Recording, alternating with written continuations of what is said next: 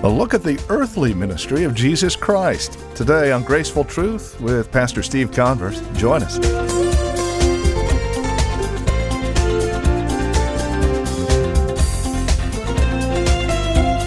Ever find it fascinating that Jesus didn't show up just 3 days before the cross, suffer, die, and rise again on the third day to go to heaven?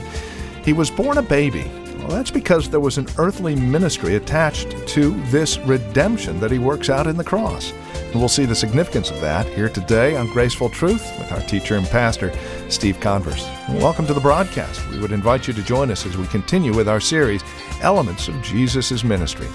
Here now with today's broadcast, again from Grace Bible Church in Redwood City.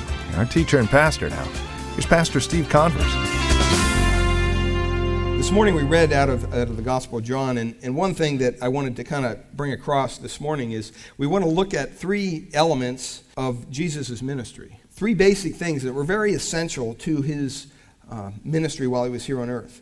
And one of the ways in which Jesus demonstrated that he was God was obviously through the different miracles of healing that he did. And they kind of served as his credentials, you might say. He said he was the Son of God, and so he taught and healed people and did various things that caused people to step back and go, wow, the ordinary man couldn't do this. There must be something special about this person. John, in particular, was kind of, the Gospel of John, and the writer there was particular about getting that across, because he talks a lot about the miracles. And even in John 20, verses 30 and 31, he says, "Many other signs, therefore, Jesus performed in the presence of his disciples, which are not written in this book." So we don't have all the details of what Jesus did while he was here on earth. We just have some of it.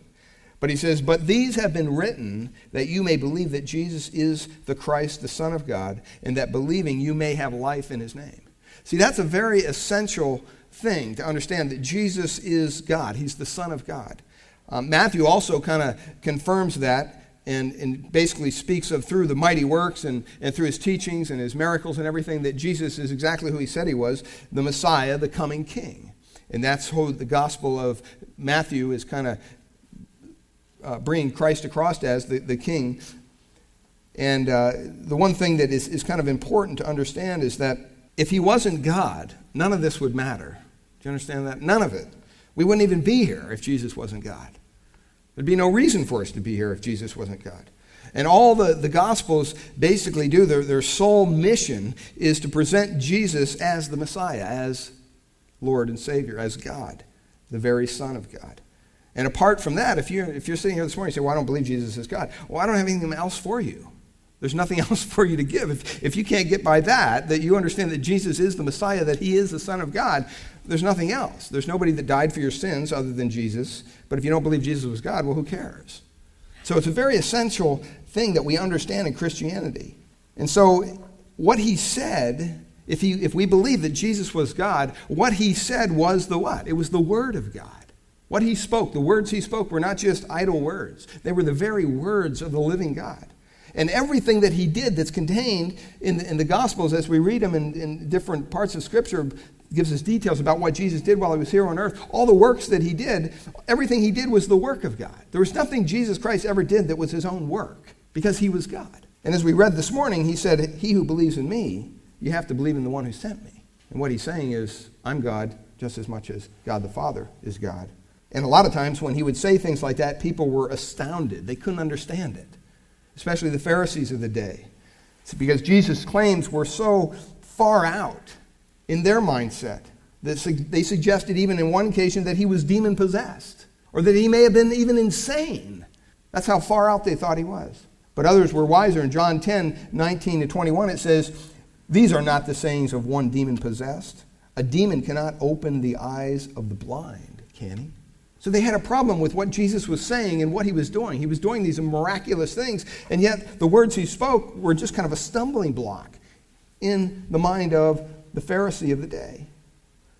Even the man who was healed of blindness in John 9, he says, well, here is an amazing thing. Here's what this guy said. He was healed. He says, "You don't know where this guy's coming from," speaking of Jesus, "but he opened my eyes.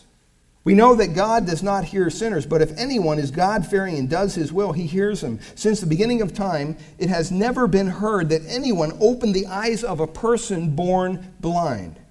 If this man were not from God, he could do nothing. That's a first-hand account of somebody who was healed of their blindness. But his works and his words were all amazing. Even in John 7:46, the Pharisees themselves, the chief priests, they said, "Never did a man speak the way this man speaks." He just blew them away every time he opened his mouth. At the end of the Sermon on the Mount in Matthew chapter 7, it says, "The multitudes were amazed at his teaching, for he was teaching them as one having authority, not as their own scribes."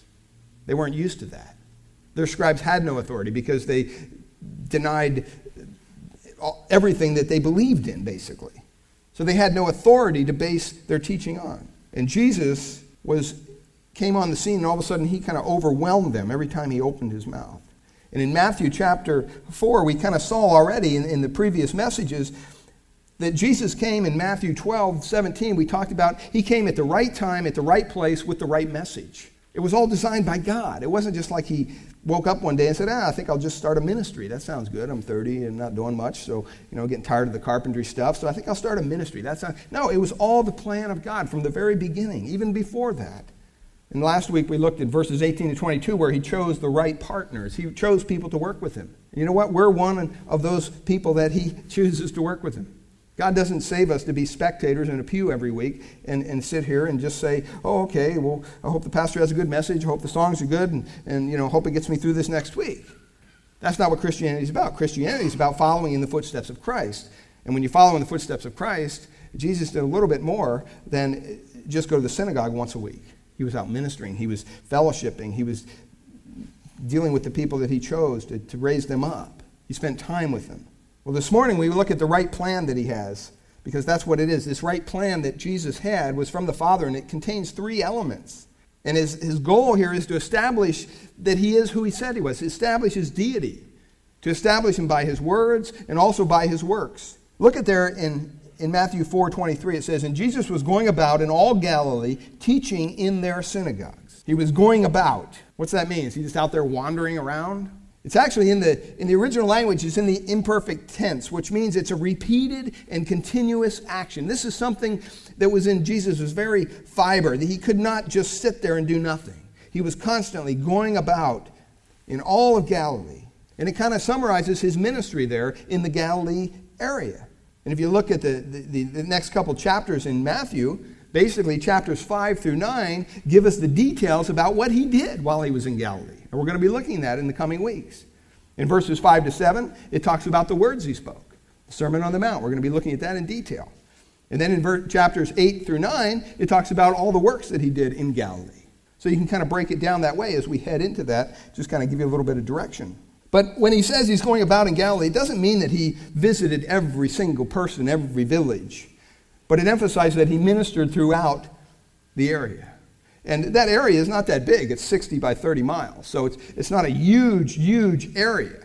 And so as Jesus moved about, if you wanted to get near Jesus, if you wanted to hear and be part of his ministry, you wouldn't have to travel too far. So he was available to a lot of different people.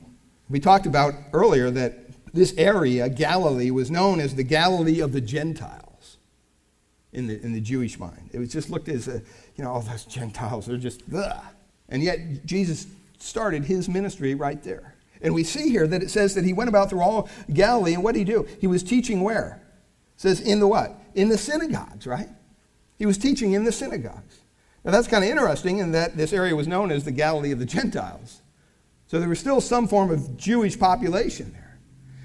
It's interesting when you think of synagogues. There's a synagogue right down here in Alameda de los Plugas, down a couple blocks. And I don't know what comes into your mind when you think of a synagogue, but basically synagogues, they believe, developed during the Babylonian exile, when they were in exile in Babylon. And all that happened back then, basically during the intertestamental period between the Old and the New Testament, their influence kind of expanded, you might say. Because before the synagogue, they had the what? The temple, right? Well, you couldn't always get to the temple. If you were, poor or whatever, you couldn't always travel to Jerusalem where the temple was at the time and be expected to be there and everything. So they started having synagogues, which made sense. And the synagogue basically was the central area of the life of a Jewish person, kind of like the church should be for the Christian. And basically, these synagogues popped up all over, everywhere, in Israel and even beyond Israel. And all the Jewish religious and social life centered around that. That's the way it used to be in the church. If you were a Christian, your life centered around the church in America. That's just the way it was. And it's funny that we've come so far that, rather than be the hub of society, the church now is it's lucky to be one of the little spokes on the wheel somewhere. And maybe we can fit it into our schedule. Sad, but that's the truth. But these synagogues basically were established everywhere, and they were for a place of worship, they were for a place of study, they used them for a place of community fellowship, and even for legal activity. They even took care of some legal squabbles within the synagogue itself. And the greatest tragedy that could befall someone of the Jewish faith was to be what they called de-synagogued, be kicked out of the synagogue for whatever reason.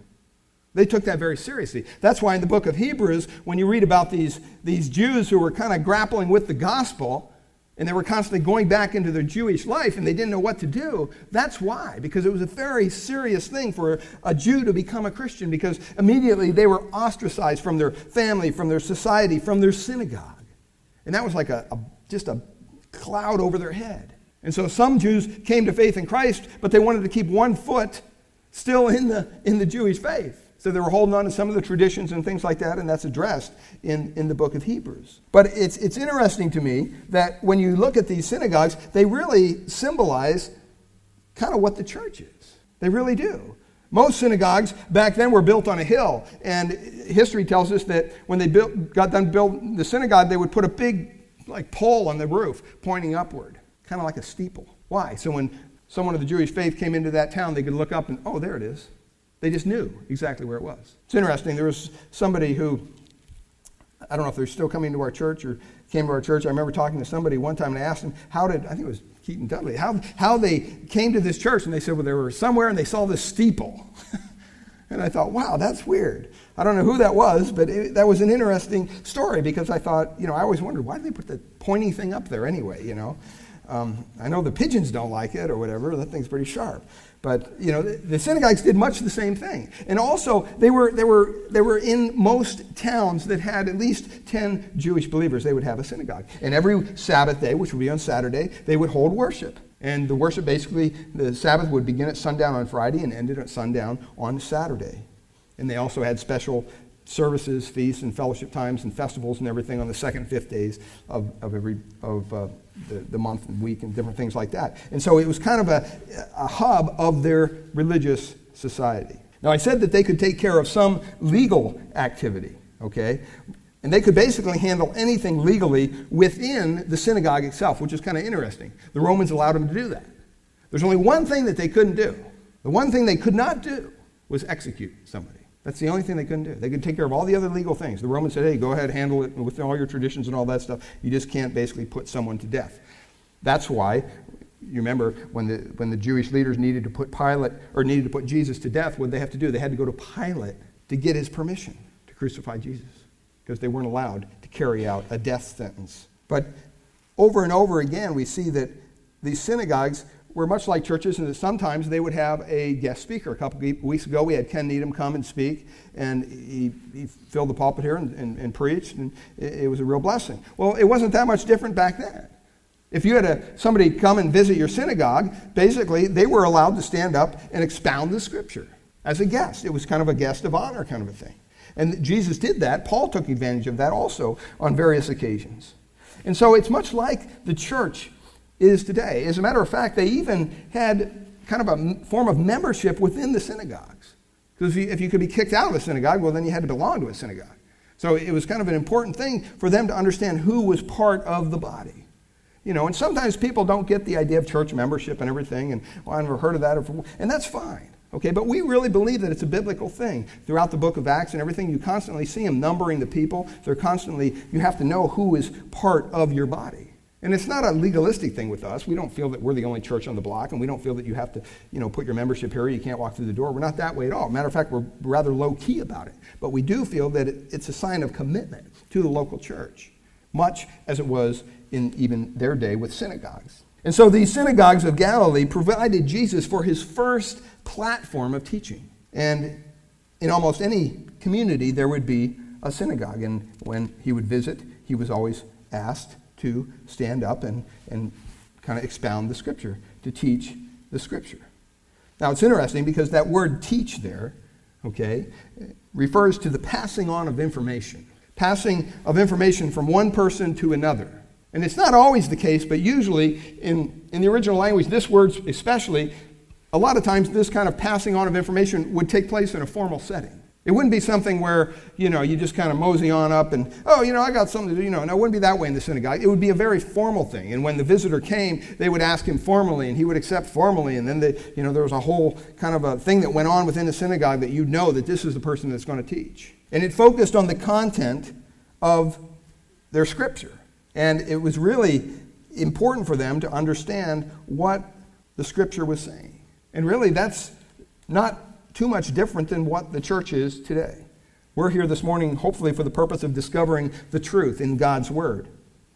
And that was, in that day, it was different in the forums of the Greeks. They would all come together, and someone would say something, and they'd sit around, well, what do you think about this? What do you think about it? It wasn't formal at all. It was very informal, but it was just kind of a big dialogue. Everybody shared, and nobody was ever wrong, and everybody was right, and you could share whatever you want.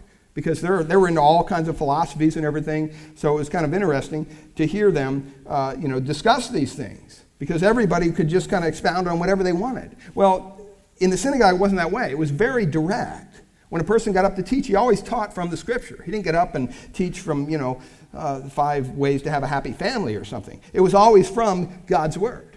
And that's one thing that today, a lot of churches, unfortunately, are missing. And we want to make sure that we're always in a text of Scripture. Not that we don't teach topically occasionally, we do. But usually we're going through a book of the Bible because I feel that, that's the best way to do it. It covers everything that's in there, and you're not getting up on your hobby horse and preaching at people, whatever. You're just kind of explaining what the text is saying and how to apply it to our lives. And so that's basically what it was. It was basically expository in nature.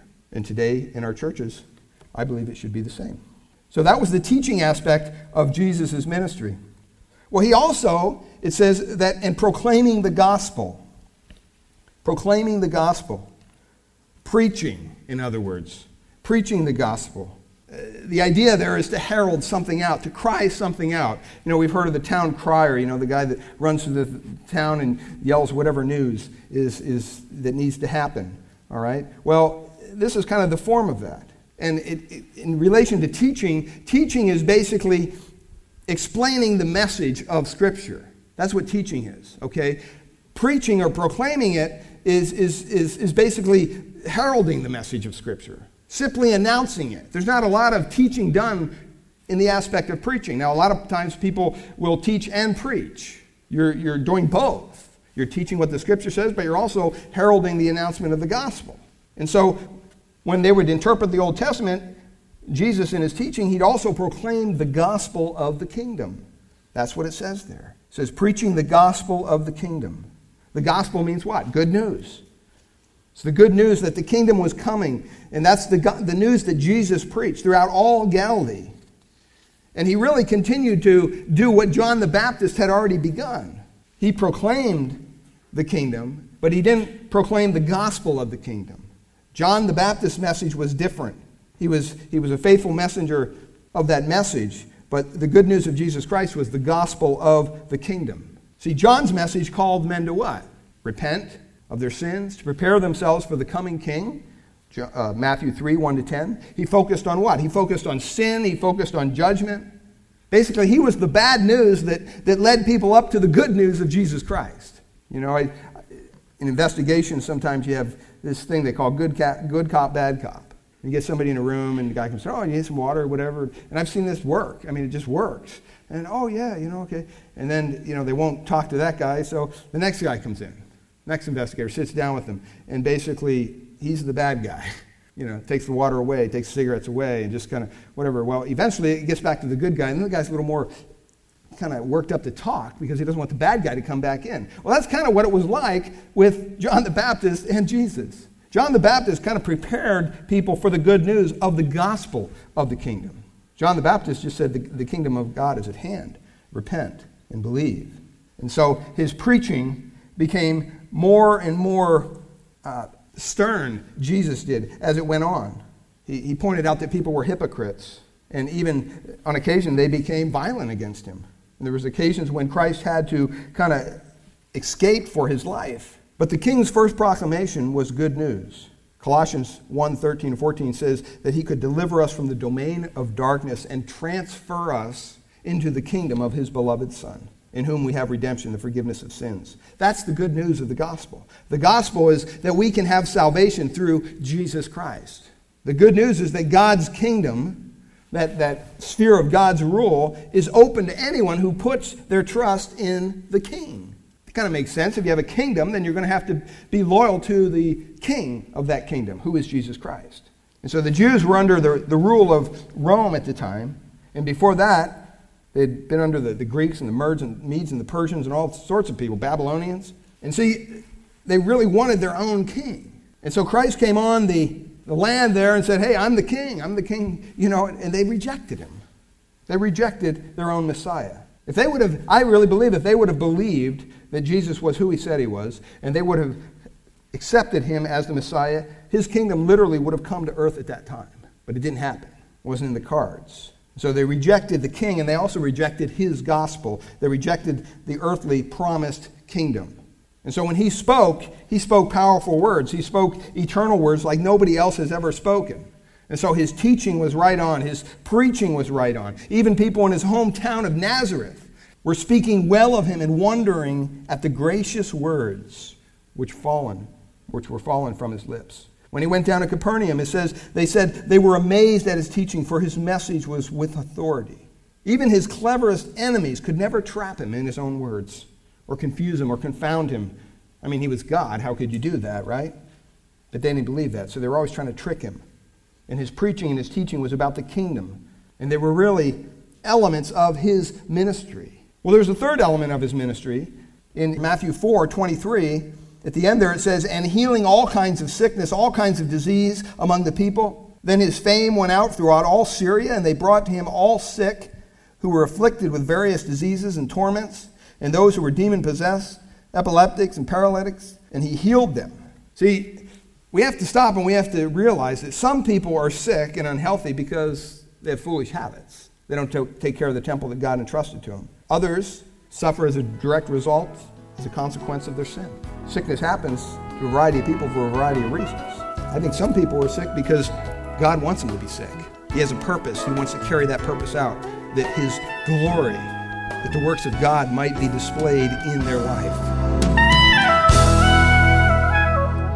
The Elements of Jesus Ministry. That is the title of our series that we're currently in the middle of, a copy of which is available when you call or write to us here at Graceful Truth. You can reach us at 650-366-9923. That's 650-366-9923, or visit us on the web at gracefultruth.org. You're also welcome to write to us. The address is 2225 Euclid, Redwood City. The zip code is 94061. It's our prayer here at Graceful Truth that God would reveal his grace to your hearts through the teaching of his word each week. And we trust you're currently involved in a Bible teaching church in your area. If not, we'd love to have you come and visit us here at Grace Bible Church in Redwood City. We meet each Sunday morning for our praise and worship service at 10 a.m., and we offer nursery care and Sunday school classes for our children up to grade 5. If you would like to encourage us here at the Graceful Truth program, or if you would like directions or further information about when and where we meet, again, simply call us here at Grace Bible Church in Redwood City at 650-366-9923. That's 650-366-9923.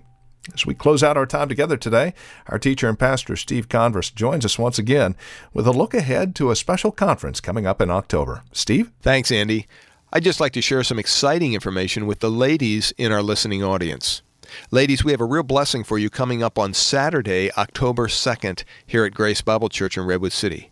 We'll be hosting women's speaker and author Cynthia Heald for our Fall Women's Conference. Cynthia uses her speaking engagements, Bible studies, and books to encourage women around the world to deepen their relationship with God. All the registration information can be found on our church website at www.gracebibleonline.org. Once again, that's gracebibleonline.org. There's a registration form available, so you can simply download it, print it out, fill it out, and mail it to the address indicated. Or you can simply give us a call here at Grace Bible Church, Redwood City, 650-366-9923. Once again, the number is 650-366-9923. We hope to see you in October. We once again want to thank you for listening to the Graceful Truth radio program each weekend. And it would be a wonderful encouragement to us to hear from you about how this program has been a blessing to your hearts. Thank you, Steve. And once again, that phone number is 650-366-9923. We'd love to see you at the conference. Details again at our website, gracefultruth.org, or by calling 650-366-9923. Thank you for joining us. Until next week at this time, with another edition of Graceful Truth, God bless.